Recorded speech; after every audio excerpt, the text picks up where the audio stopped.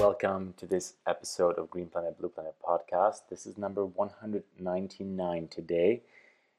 Usually I get to interview people, artists, teachers, authors, philanthropreneurs of the regenerative movement, people who are committed to and showcase planetary purpose. And today's episode is a reshare of an episode I did with my good friend Simon File, who recently just started his own podcast with the Verity Foundation, Timeless Talks podcast, which is just about to launch actually. So he has been recording for a few weeks and months and is ready to throw his podcast out there with intergenerational interviews. And he had me on his show as one of the initial guests. He shared the audio with me, and I'm happy to share it with all of you and give you quite a bit more insight into my story, my points of views, and some of the stories that I rarely ever shared anywhere else before. That's what happens when you do an interview with someone who's also a dear friend. And so here we go. I'm gonna share this with you right away without any further ado. If you want to learn more about the Verity Foundation, you can do so in the show notes. I'll link it out. Make sure to subscribe to Green Planet, Blue Planet podcast and have a fun time with this episode. Okay, here we go. So here we are. We've got Julian Gudelaj from the Green Planet, Blue Planet podcast and a dear friend of mine. Man, thanks for jumping on here and giving us your time and your heart. This is a new project that we've started with the Verity Foundation called the Timeless Talks podcast.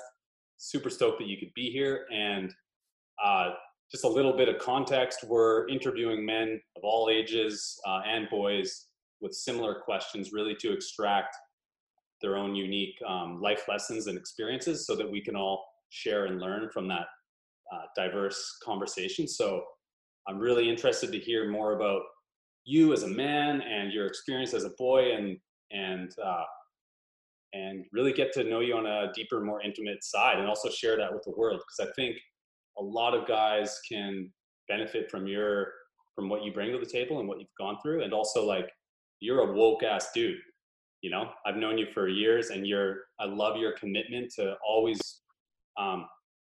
your commitment to growth and always pushing yourself and finding that edge. But it's always like, what I see is always with compassion. Like, you're always pushing yourself to go there, but it's always reminding yourself to be compassionate about everyone else. And that's something I really honor about you. And I think a lot of us could learn from you. So Thank you so much for this epic introduction. It's a Yeah. pleasure to be here. I'm excited for this interview. Yeah, man. So let's just start off with just give us a simple little story. Where are you from? Where did you grow up, and what was your family like? Yeah, absolutely. So I grew up in Germany, in Europe, southern Germany, between Munich and Frankfurt. I have a sister. I was the second child. My parents are still happily married. I had a very beautiful childhood, to be honest. Most of my friends were living in walking distance. There's a big forest right behind our house. If you were to economically classify it, we're like upper middle class-ish, So my parents weren't really rich, which was the advantage of not being too spoiled, but definitely way privileged in a global context. And so, if it was school or kindergarten or any of these things, we walked to school, we biked to school, early age. I mean, our parents probably went with us once or twice, but then after that, it was just me and my dudes. I had a whole group of guy friends growing up from the age of 4 or 5 onward to 16, 17, 18 until I left home for good, And so we were just a group of kids at first, then a group of boys, and then a group of young men that still we're recording this on an Easter weekend. So over Easter, I get through WhatsApp all these hey, how are you guys doing? Some photos from their families, etc. So I would say I grew up in a very protected, but also still really free neighborhood and environment. I really cherish that. It comes back to me often now when I feel home in a place or home with a person or just feel really relaxed. Flashes of this childhood come back very often to me. Oh man, I can totally relate to you on that sense. I could feel that when you're sharing it, because it takes me back to little bike rides with the gang of dudes to school. And I really want to just go back there and be what was little Julian like back in the day from say 8 and then into the teens? What are some interesting question? Probably, asking my mom and my dad would be interesting too, but how do I see myself going back there? I think innocent is the first word that comes up. Children are usually innocent, but like we were just, I don't know, there was just like, there were no drugs around where I grew up. It just wasn't really part of our cosmos. There was, at some point into teenagehood, there was alcohol and we kind of abused that a bit, but we were just like really kids for a long time. As an 8-9-year-old, like I was playing soccer outdoors every day, literally. Like I would come home from school, I would do my homework or not do my homework, and then like either call up my best friend or he was already be at my door and we'd like kick a soccer ball or inline skate around. And so that was like the normal thing to do in the summers for years, actually. Like if I think back of my childhood, there's Lego, there's stuff in the forest, like building little dams at the tiny river, and there's football. Mm-hmm. Yeah. Again, similar path, but that's cool. Like, sounds like you always had sort of a tight-knit community around football, but also like around your friend circle throughout your childhood, and that's something special. Do you still feel that in your life now? I feel that it's special because, for me, it just felt like also like very normal. It felt very normal. I think what makes sense to share with people that don't know me at this point is when I was 14, I had the desire to go abroad, and my parents heard me out and then said they'll support me. And so when I was 15, a year later, I actually left Germany for a full 12 months and went as an exchange student, went to Paraguay in South America. And alone, lived in a host family, went to school there. And then I came back after a year, reintegrated as a teenager into the German school system, finished that, went to university, etc. But basically what happened in that age is I started realizing that my normal, where I grew up, was definitely not a normal for most people and children in the world. And so, for anyone who's been to Germany or who even like grew up there, possibly you can imagine like this industrialized nation, and then going to Paraguay in South America, which on, all the socioeconomic measurements kind of ranks as a rather poor country. But from a social dynamic, a family dynamic, and like just a cultural, like especially indigenous culture background, Paraguay was quite fascinating. And thanks for introducing me with such kind words. But like you said, I'm a woke ass dude. And I think part of the wokeness happened in that year where I realized, oh wow, the world is not as people told me. And most people that tell me how the world is haven't actually been abroad to the degree that I had been as a 16-year-old. And I came back and I was like, wow, most people just talk about things they don't even know. Most people, including leaders in economy, leaders in politics, leaders on the television, etc. And so for me, I kind of created this space inside myself, and I didn't really meditate or practice yoga at that time consciously, but I created that space inside myself where I would just double check those like proclaimed truths that came towards me into just my own cosmos of experience, because really reality is nothing that can be passed on through words. Words can be a metaphorical teaching, but reality is something you experience. Yeah, man, I love that. Wow, that must have been an amazing experience at that age. Like I just go back and picture myself at that age, and I don't think I was ready for an adventure. What was the pivot, the change that made you go, this is something I want to do? Do you watch a show or? No, I didn't. So now I can say this with confidence. Back then I would have probably worded that differently. I have the feeling that was like a spiritual initiation, something that like if you dig this kind of narrative, is like a pre-birth kind of agreement for your lifetime. There's no logical reason why Paraguay, like literally, maybe a little joke, I picked Paraguay on like a list of preferences on third rank, Spain on first because my mom wanted me to not go too far. Panama on 2 because I met a girl who told me about Panama and she was like, this was amazing. And she was a little bit older and really cute. And so, as a young boy, I had a crush and was like, Panama, number 2. I'll follow her across the world. I'll follow her across the world. And then number 3 was Paraguay. And, the real reason was because I knew a soccer player who played for my favorite team, who was from Paraguay. Yeah. And so that was like the ignorant, stupid ego me that chose this. And so logically, there's very little reason of why I ended up there. But then if you dig a little bit deeper, I mean, I'm a very adventurous person. I have a very easy time with embracing change. I have, just like this nonstop desire for life experience, because I really think that's what we're in the body for. And Paraguay is fascinating because it has one of the richest indigenous cultures in the world, and rich in the sense of it is included and integrated into their current society. Now, I mean, you got to take that with, a careful kind of lens, because of course the whole world is globalizing, the whole world is kind of Americanizing through television. Nonetheless, the Guaranis, that's the name of the indigenous people in Paraguay, they were a very, very, had a very, very large population across the south of Brazil, Uruguay, Paraguay, some parts of Argentina, and parts of Bolivia. And so that's now all concentrated to Paraguay. And actually all of the, even children and adults in Paraguay speak Spanish and Guarani as their second language. Wow. And so I was suddenly exposed to this Spanish, which was new for me, which is what I wanted to learn, English, which was, spoken among me and the other exchange students. There was literally zero German, so I could not fall back onto my mother tongue. And then there was this weird ass native language that, the reason I'm calling it that way is because as a teenager, I was definitely ignorant. I was learning through those experiences. And now, 20 years later, it makes quite a bit more sense to me and I can articulate it. But back then I was just like, this is a weird language. Saying yes in Guarani is like a guttural from your belly, kind of like a, like a almost, And so back then I laughed about that and I learned a few words. But over time, I realized I was exposed to a form of cultural richness or indigenous richness of living closer to a form of harmony with nature that now in 2020 that we're recording this interview seems to be increasingly important. If we look at the state of the world, if we look at the way we build relationships, is that we as humans find a higher degree of harmony with nature as we're seeing ourselves as nature, and kind of, integrate nature, consciousness, and technology into our modern society.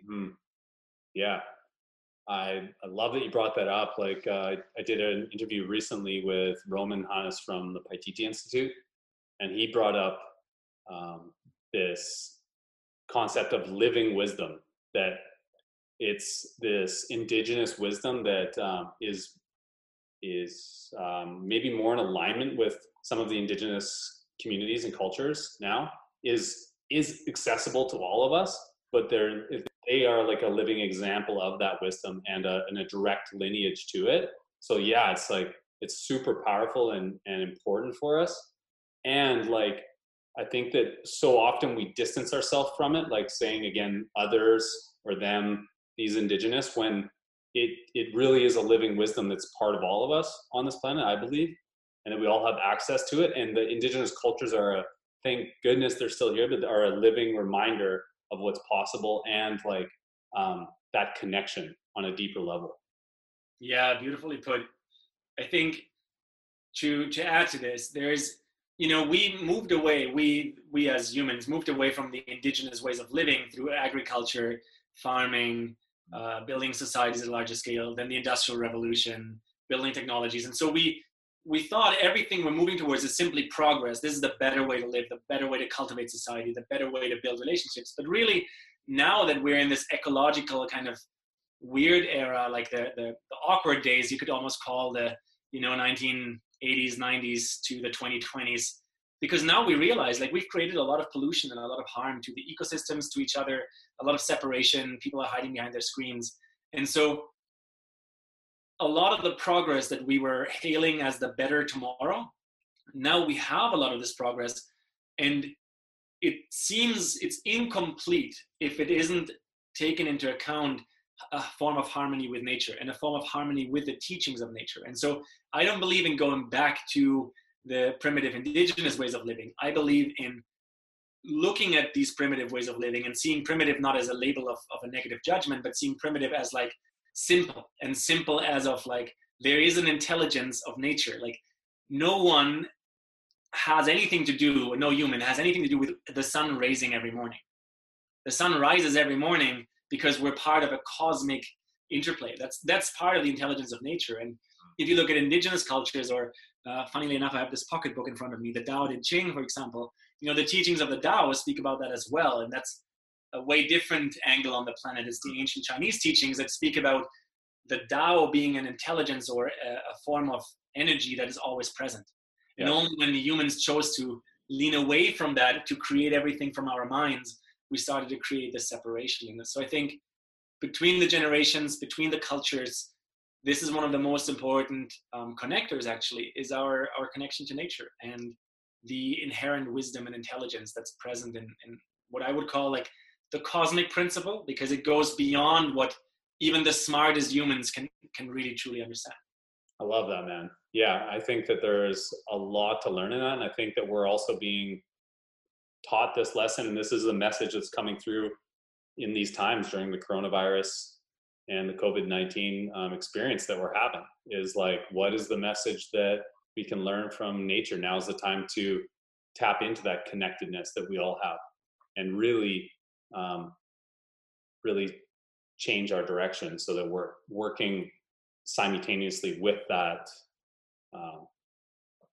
that wisdom, with that law that's beneath everything. You know, like there is like an energy that is guiding us and that is, you know, causing the sun to rise every morning, that we're connected to.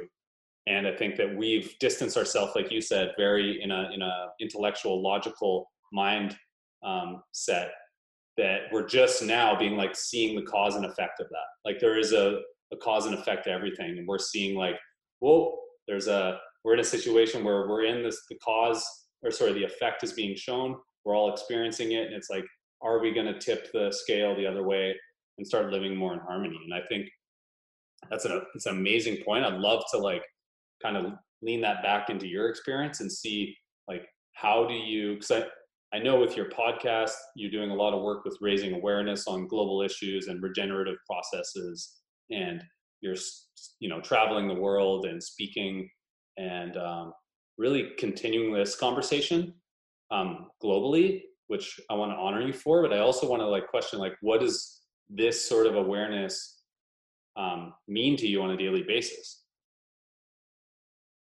Interesting question. So I think let me try to define my way into that answer. For me, it had to do with making most of these learnings myself. So going abroad, totally being hooked on going abroad. I learned to speak 5 languages fluently before I was 20. Went to another country right before university, like a lot of Europeans do, you know, and then like emigrated to Canada, where you and I met, and like spent the last 7-8 years in Canada. And for me, really, it was just embracing life over and over again and learning and then applying what I've learned. Now, what I really think, quotation marks here, could be better in a societal kind of perspective is intergenerational passing on of wisdom. And so this is literally why you guys started the podcast, why you created the Verity Foundation, to have lifelong learning embodied, to have learning programs, to, you know, listen to younger generations and older generations. And so here's why I'm saying this, is because I believe a lot of the learnings that I made on my individual kind of experience in Cosmos, you know, some of that could have been passed on through a healthy elder culture. Some of that could have been passed on through a healthy culture of listening. And so your question was about like, how does that like show up in every day, and how do I live with that now? And I think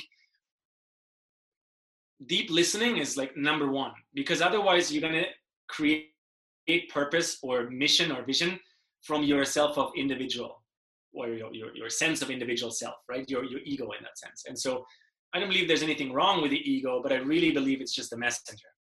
And if the ego is the driver, or in the driver's seat, I think we're able to create big harm in that sense, socioeconomically speaking, ecologically speaking, and we're seeing a lot of those consequences. But if we are actually taking this daily and then this cultural space for listening, there's quite a different form of intelligence arising. And so the ancient yogis called that sunya, like deep listening, right? The Tao Te Ching calls it the Tao, the intelligence. We just talked about indigenous and native cultures and possibly plant medicines that are being consumed that allow for this like pause, for this listening, for this letting spirit or another form of intelligence come through. And for me, that has taken like a great role in my daily life over the last 10 years and in my practice, and ultimately led me to well, of course, everyday practice in a way so that I can show up with more energy and stronger in everything I'm embodying. And so my practice includes meditation, yoga, qigong, breath work, and all kinds of experimental things that, I'm personally drawn to. But it led me overall to share more of this with the world. And so, after different forms of collaboration, different career steps in marketing, digital marketing, event management, all of that for almost a decade, 2-3 years ago, I started to just say, okay, it's time for a next chapter for me. And I didn't really start at zero, but I started out in like very uncertain kind of territory, and started a podcast that's called Green Planet, Blue Planet. Very briefly, like, my mission and vision is to make space for this understanding that the green planet is our planet Earth with a thriving flora and fauna, right? Our planet Earth, when we've planted 1 trillion trees and we found a balance point with a carbon cycle of the planet, right? Mm-hmm. And the blue planet, much more obvious, clean water, where we are right now, we have a lot of work to do. And so within that body of work, I've done over 180 episodes. I do 3 episodes a week. You can find it anywhere out there on any of the podcast apps.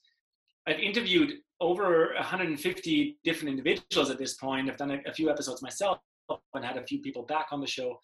And just I'm practicing that form of listening, not just in the sense of daily practice in my meditation, but also in the interbeing with other people to understand what's the wisdom and the work that's coming through people. And so, maybe surprising to some people, but our current media landscape on a large scale is not reporting about these incredible people with incredible projects. Like, for example, I've recently interviewed a fellow with the name Samir Lakhani, and Samir created something called Eco Soap Bank. And his entire company is dedicated to take soap that is thrown out in the hotel industry, recycle that, and make it available to people who actually don't have access to soap because their income level is below, so low that they can't afford soap as a commodity.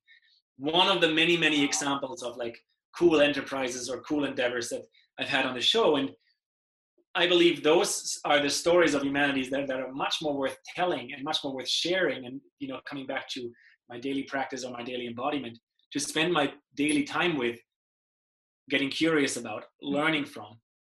And another example, just to give another second pragmatic example, someone that would be great for your show and the Verity Project as well, Joel Solomon, who is a co-founder of Hollyhock Learning Center out there in the Pacific Northwest on Cortez Island. Joel was on my show twice, and he's written a book about the green/clean money revolution. He's co-founded Hollyhock Learning Center, and so he's quite a bit older than me at this point, and so there's a lot of learning that happens for me also in this podcast journey. Yeah, I can see that. That's like you've created almost a self-mentoring program for yourself to like be able to connect with people, learn, and to be able to share that knowledge, which I absolutely love that take. And I bringing this back to sort of like the men's work and the masculinity, I want to point out that the amount of work that you've done to like open yourself up and share is incredible.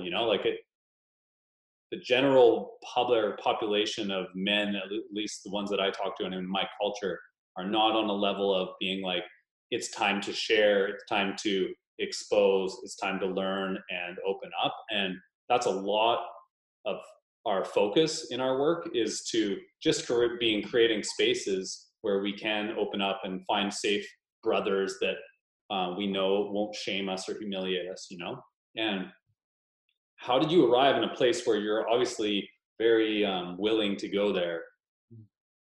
Like, was your friend groups as you grew up through, like you said, you had a really close knit group of dudes? Was that always like a very easily open environment, or was that something that's changed recently? Yeah, I love that question. Let me sense into that answer. So I think what's relevant to mention is, I see a lot of what's happening in life as part of like consciousness expanding. I believe that's why we're in a bodily experience, is because we want to expand knowledge, wisdom, experiences, and ideally bring that into harmony. And so in that context, my journey is quite a bit different because I, as I said in the beginning, I went abroad quite early. And so when I came back to Germany and I finished school, I did get a university degree in one of the world's probably most evolved university systems. I didn't have to pay expensive money for it. Germany is largely tax paid for university. So I was very, very privileged with my access to education. And yet still, at the end of that university degree, I realized the like quotation marks German dream is to then with that university degree go into one of the big German companies, Bayer, Siemens, BMW, that, God bless all the people who created these companies, but at large are still kind of polluting the environment and working on fossil fuels mainly, and not all of them. But so that was very present for me, and that was very obvious for me, having been to Paraguay, having been to another place in the world, and simply challenging and questioning almost everything before I let it into my consciousness. And so that's what's guided me and is continuously guiding me, that awareness and that desire. And then, my friend group growing up, like, yeah, we were really open in many ways. Like, still, we can talk about basically anything. But for most of my friends, and it's really beautiful to see, they have children now, they have a family. And so I'm privileged in the sense that I went through this education system and I went abroad, but I'm also currently privileged. I'm 32 at the moment of recording this. I don't have children yet. So I don't have the responsibility to say, oh, okay, pause. I need to create a very secure income to be able to care for myself, for my family, and for others. I'm actually still in a situation where I can take quite a bit more risk because the only one suffering if something goes wrong would be me. And so, I've done things that worked out incredibly well. And, our successes, like the podcast right now, reaching more than 10,000 people every month, growing an audience, getting bigger, etc. And I've done things that didn't go as well, especially economically. And so, for me, it was always possible to like draw a line under it at the end and say, okay, I learned a lot, moving on. But that's because I didn't have this responsibility that a lot of people have. And so in that sense, let me add one more thing to it. It continues to fuel my desire for a world that works for everyone. Mm-hmm. And so what I mean with that is, one of the people that I really have a high respect for, he passed away by now, is Buckminster Fuller, and the work of Buckminster Fuller in the 20th century as an inventor and architect. And so Buckminster Fuller, there's two things he said. One is every child is born a genius. The process of life degeniuses them. Mm-hmm. And unfortunately, I can see quite a bit of truth in that, because we're not currently in our education paradigm enabling that genius of every individual to come out.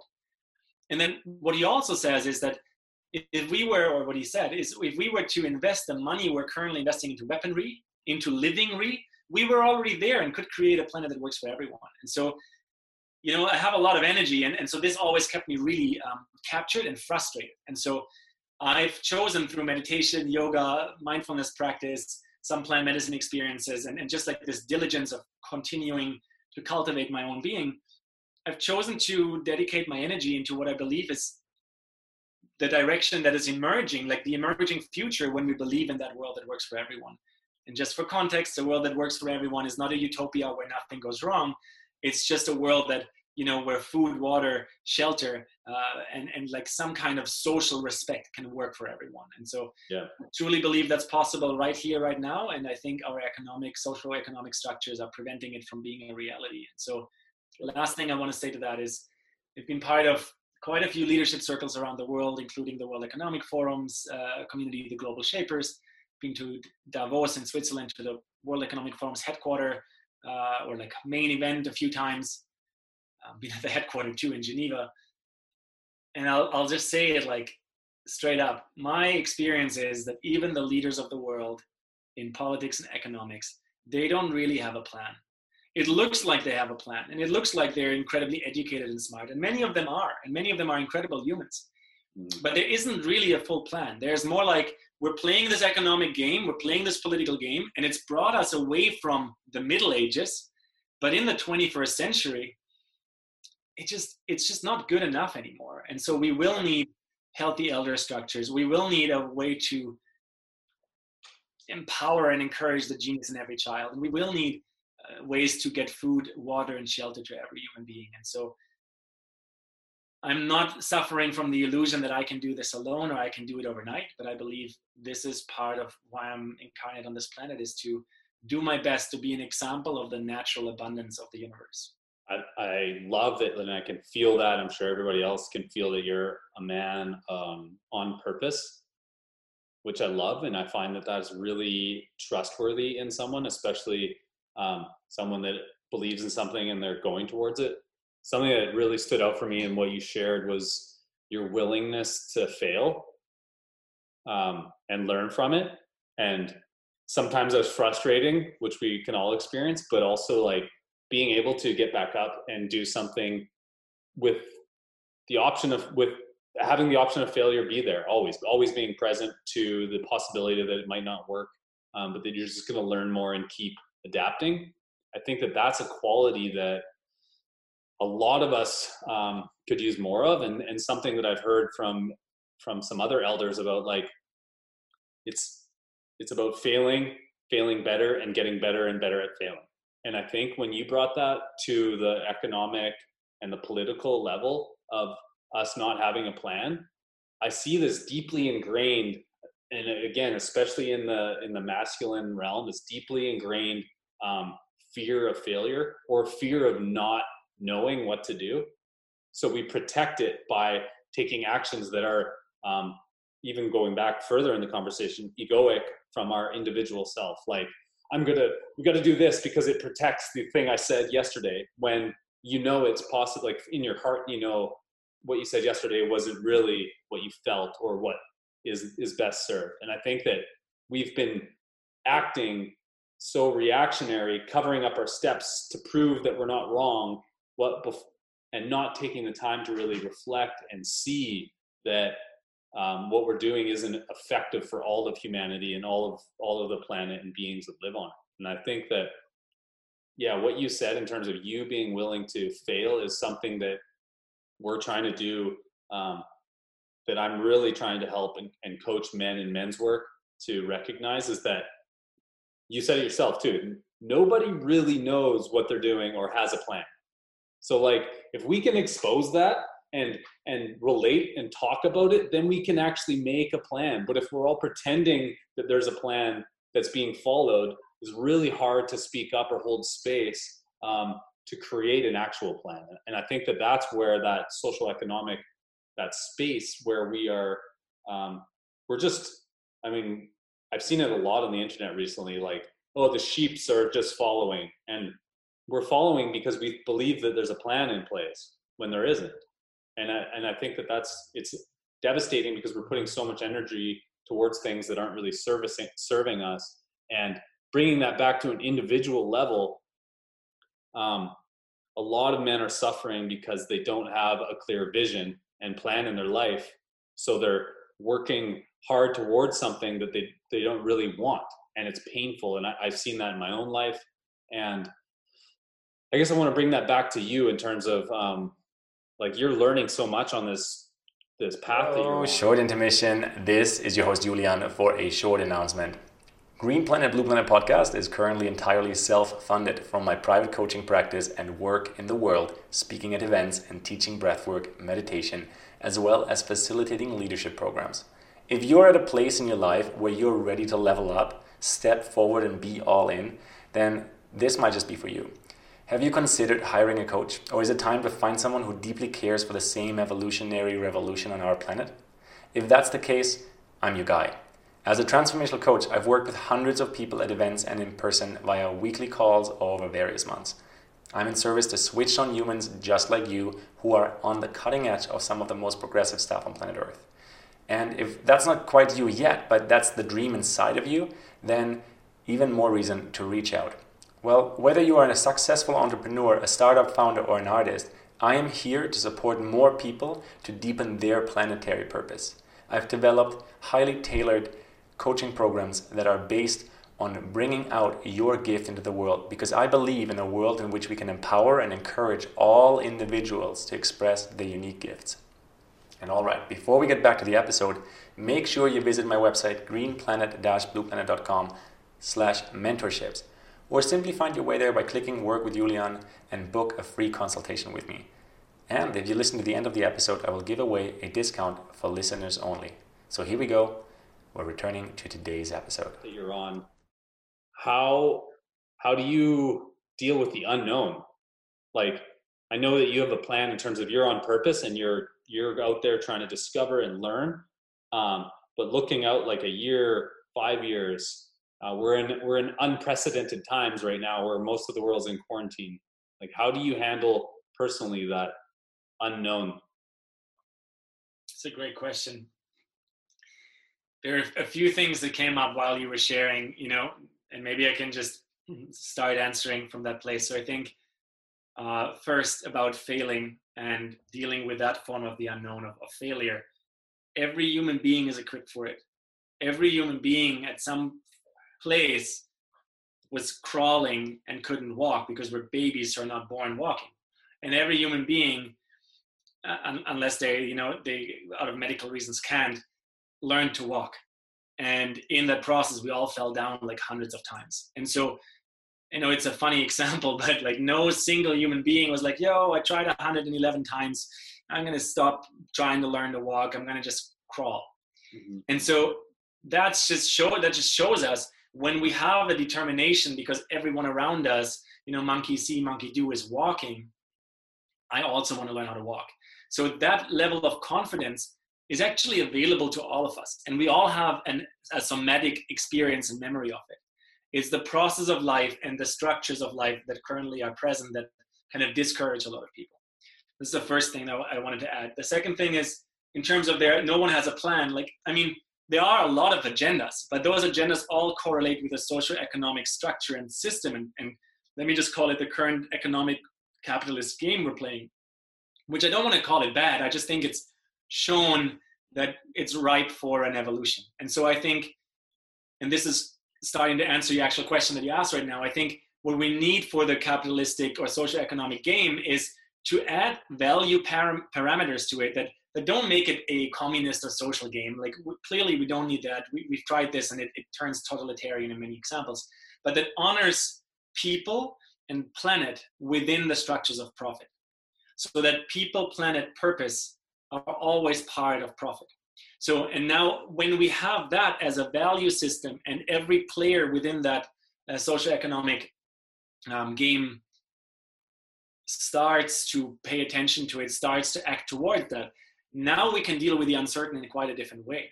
Mm-hmm. And so uncertainty is delicious from a certain angle, because if you knew everything, it wouldn't be fun to be alive. If you had every meal you would ever eat in your lifetime right now, right here, you couldn't even physically eat this, right? So if you had every experience that you're going to have across your lifetime and every understanding and knowledge right here, right now, it would be overwhelming and useless. Like, part of the fun is to expand into the unknown, right?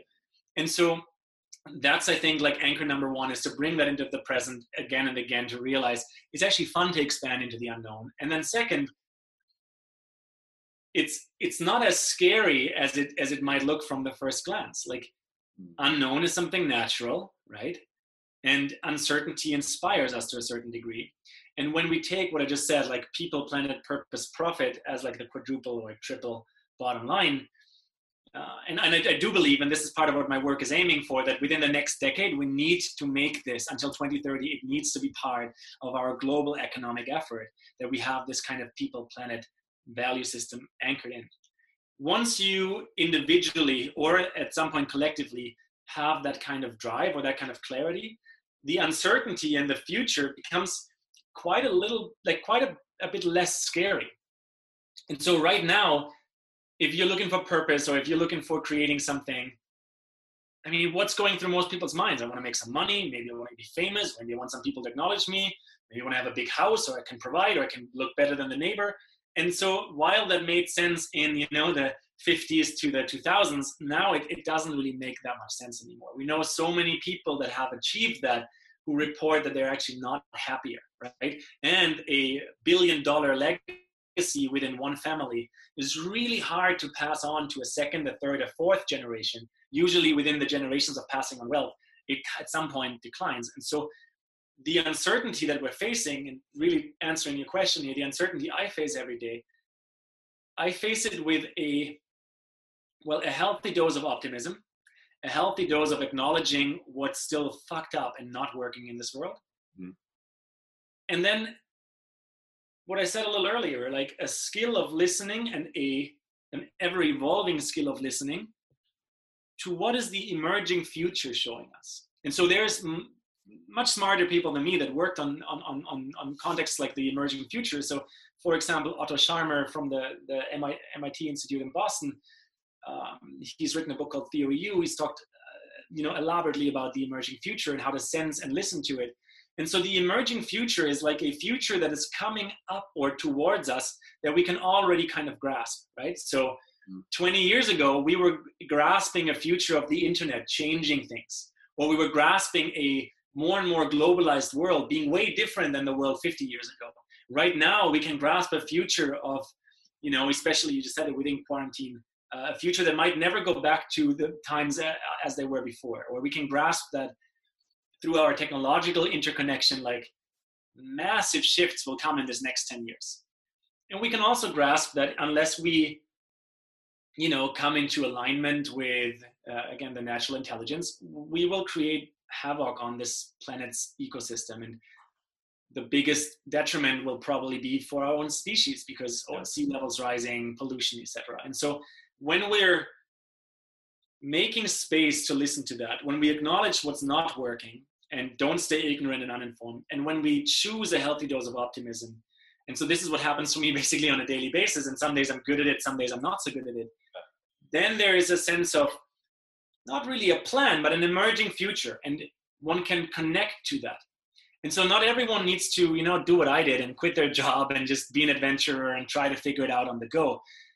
But maybe the time that you invest into what kind of job would serve both you and your family and also the planet, or what kind of hobbies or social networks you can find beyond your job rather than Netflix and alcohol or other substances to dull yourself.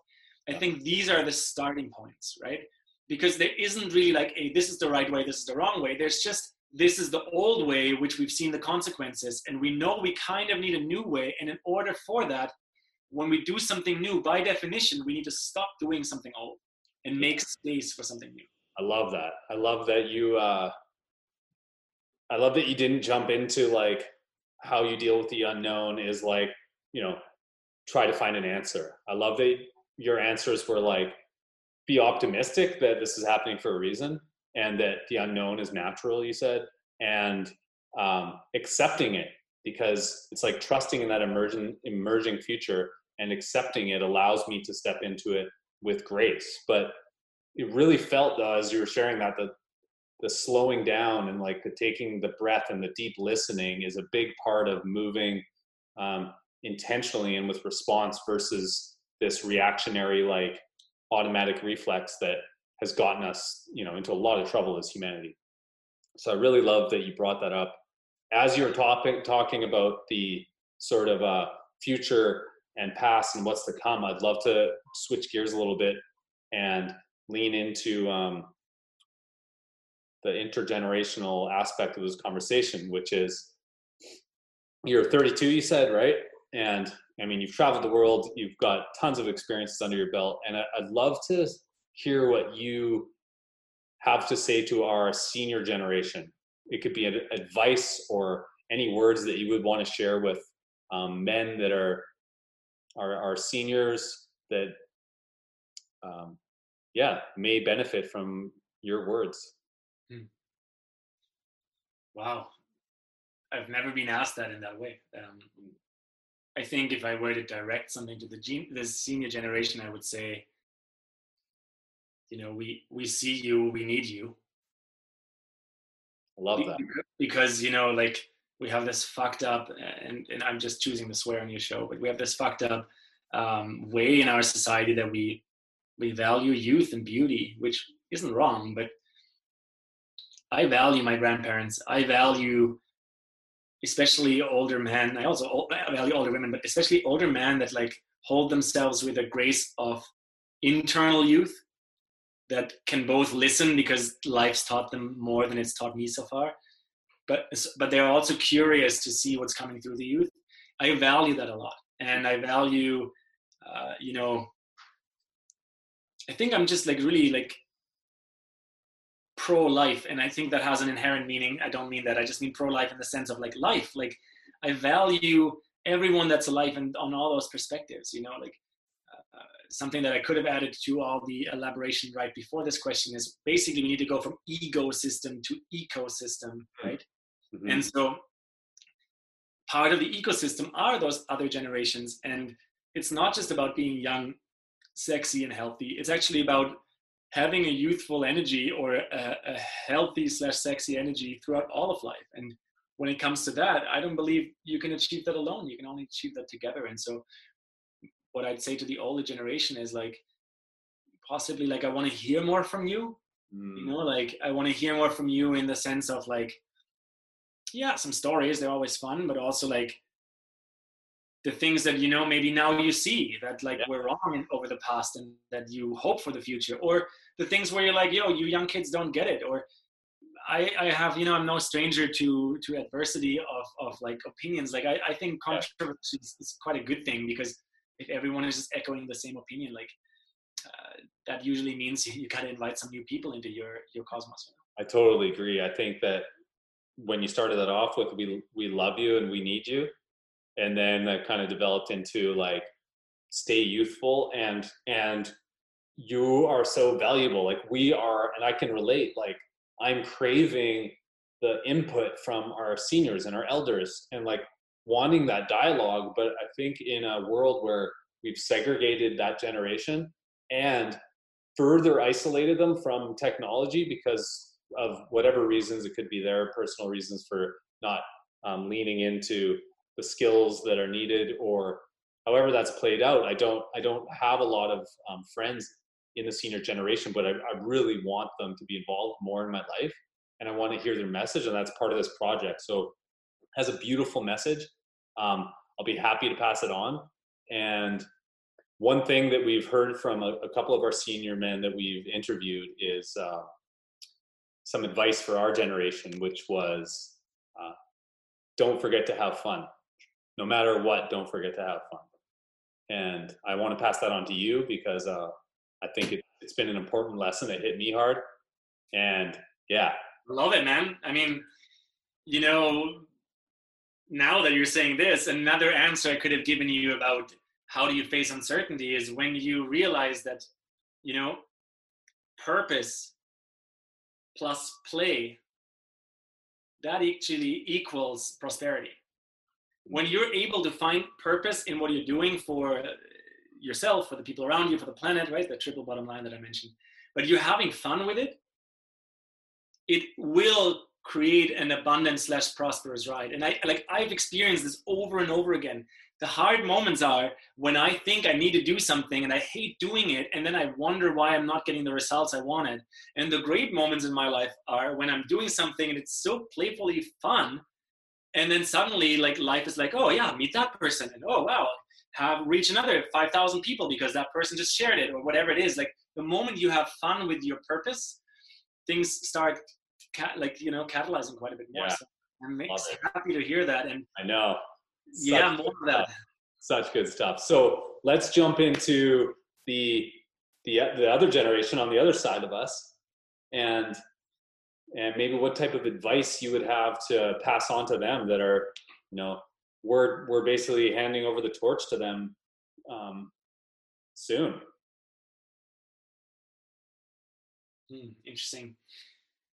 To the younger generation, I love those questions, Simon. This is great. So I would say that my life and my life's work is dedicated to empower and encourage all individuals to express their unique gifts into the world. Mm-hmm. And so the younger generation, I want everyone who hears this to understand and feel that there's a unique gift in everyone. And, you know, for those who have listened to this entire episode, it might be really clear, like, there is a fundamental paradigm shift between humans being machines and production factors, and therefore being irrelevant before they're 15 because they don't know shit, or are irrelevant after they're 65 because they're not a production factor anymore. The paradigm shift is away from that, the Newtonian way of seeing the universe, to the quantum way of seeing the universe, where a lot more is possible, because we're not just matter and atoms, we're actually energy. And so I think that's what I would pass on to the younger generations is like, there's a gift in you, let your curiosity guide you there, respect some of the boundaries from the older generations and healthily challenge them, but ultimately like dedicate yourself to create a world that is an, I said it like not an ego verse, but an eco verse in that sense. Yeah, I can relate to that. Like, I like the unique, trust yourself, listen, and really lean into creating a planet that you want. I think that, I know for me in my youth, I did not have any real conscious mentors or anybody guiding me that was like, had my best interests in mind. And having someone really support me in my own unique growth would have sped up my evolution, let's just say that. So I think those are great words of wisdom. And I think that the youth can really, I think that my perspective is that we're seeing a generation that has so many amazing skills and innovation and imagination to learn from. And I think that where we're inhibiting them is when we're imposing our pre-existing values of like hard work or how things should be done on them. And I think the best thing we can do is really encourage their unique skill sets and individuality and support them into this world, like help them create the world that's needed, because there's an awareness and in integral wisdom that they carry that we could all learn from. And I'm excited about the new generation that's coming behind us. And I really want to support them more. So I'm happy that Now that you're saying this, I'm excited too. One more thing to the younger generation. I mentioned this earlier, like a world where science and spirituality can connect, a world where nature and technology can connect. So in that sense, let technology inspire you, and also make nature one of your primary teachers, because the intelligence that's inherent in the biological world around us and the biological world in which we're in, I think it's ever present when we learn to listen to it. And especially to all the kids that are in school right now, like we're not necessarily learning this in all education paradigms. And so that's maybe another one I would share there. I like that, man. Cause like in my generation, it sounds like yours, growing up with the forest behind your house and the exploration and not having to worry about Facebook and social media and having a cell phone till I was graduated, like allowed me to connect with nature and really learn that. Not that I used that lessons that I learned in that time, but I really love that, like connect with the technology and the science that's available to you, but don't forget about the science that is in everything, including yourself. Yeah, I think this is great. I think there's almost like a timestamp to every person when we ask them when technology came into their life. Like, for example, I was 7 or 8 when I received my first Game Boy. I was 12 or 13 when I had my first desktop computer with floppy disks and like really shitty modem internet. And I was 14 when I had my first cell phone. Now this timestamps me, but it also shows like until I was 7 or 8, I didn't even have a Game Boy. It just meant like I just played outside every day, right? And so I was born in 87. Anyone born in 1990 or later probably had all this stuff around them all the time. And so it's entirely different than anyone who was way older than me that received their first cell phone when they're 40 or even 50, right? Yeah, really interesting to see that.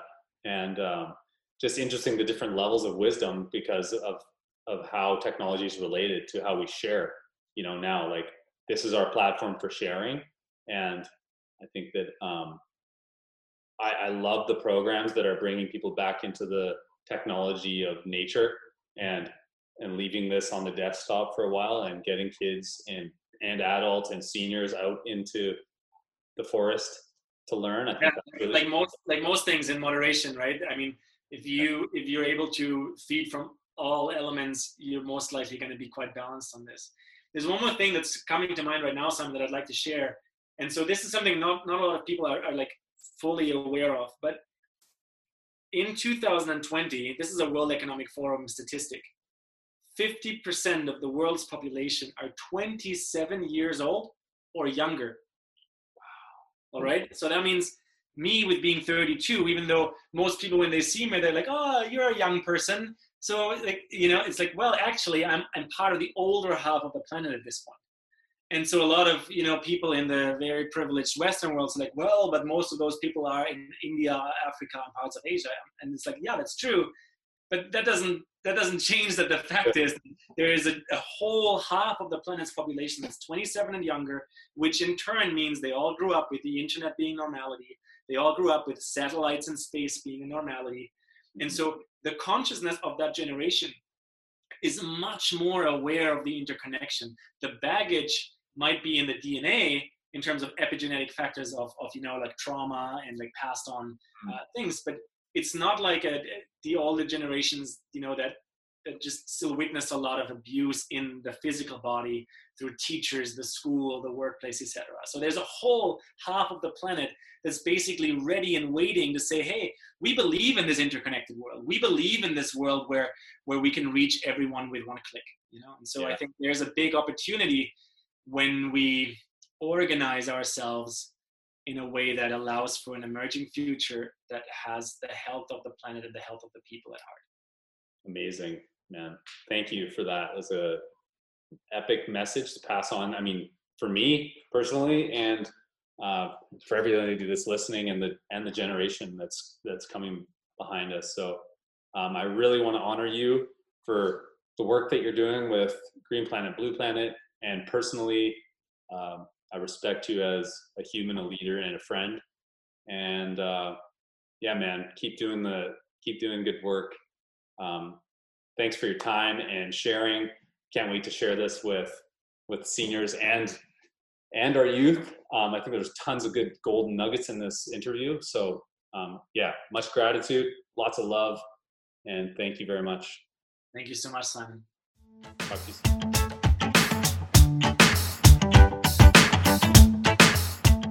Thanks for listening, and here we are again. This is your host, Julian. I hope you truly enjoyed this episode of Green Planet, Blue Planet podcast and received some insights and knowledge for your life, relationships, and business. If you love Green Planet, Blue Planet podcast, make sure to subscribe, leave a review that really allows this podcast to reach a broader audience, and share it with a friend. Let me also remind you that this podcast is currently entirely self-funded. I am a transformational coach and mentor, a breathwork guide, and want to offer all my listeners a full 10% off my private coaching work. That is as much as $500 for a 3-month program, and this discount applies for all one-on-one coaching offers, as well as some select coaching groups that I host in person. If you're curious and interested, make sure to visit the website greenplanet-blueplanet.com and click Work with Julian. Let me tell you a little bit more about my planetary purpose and leadership programs.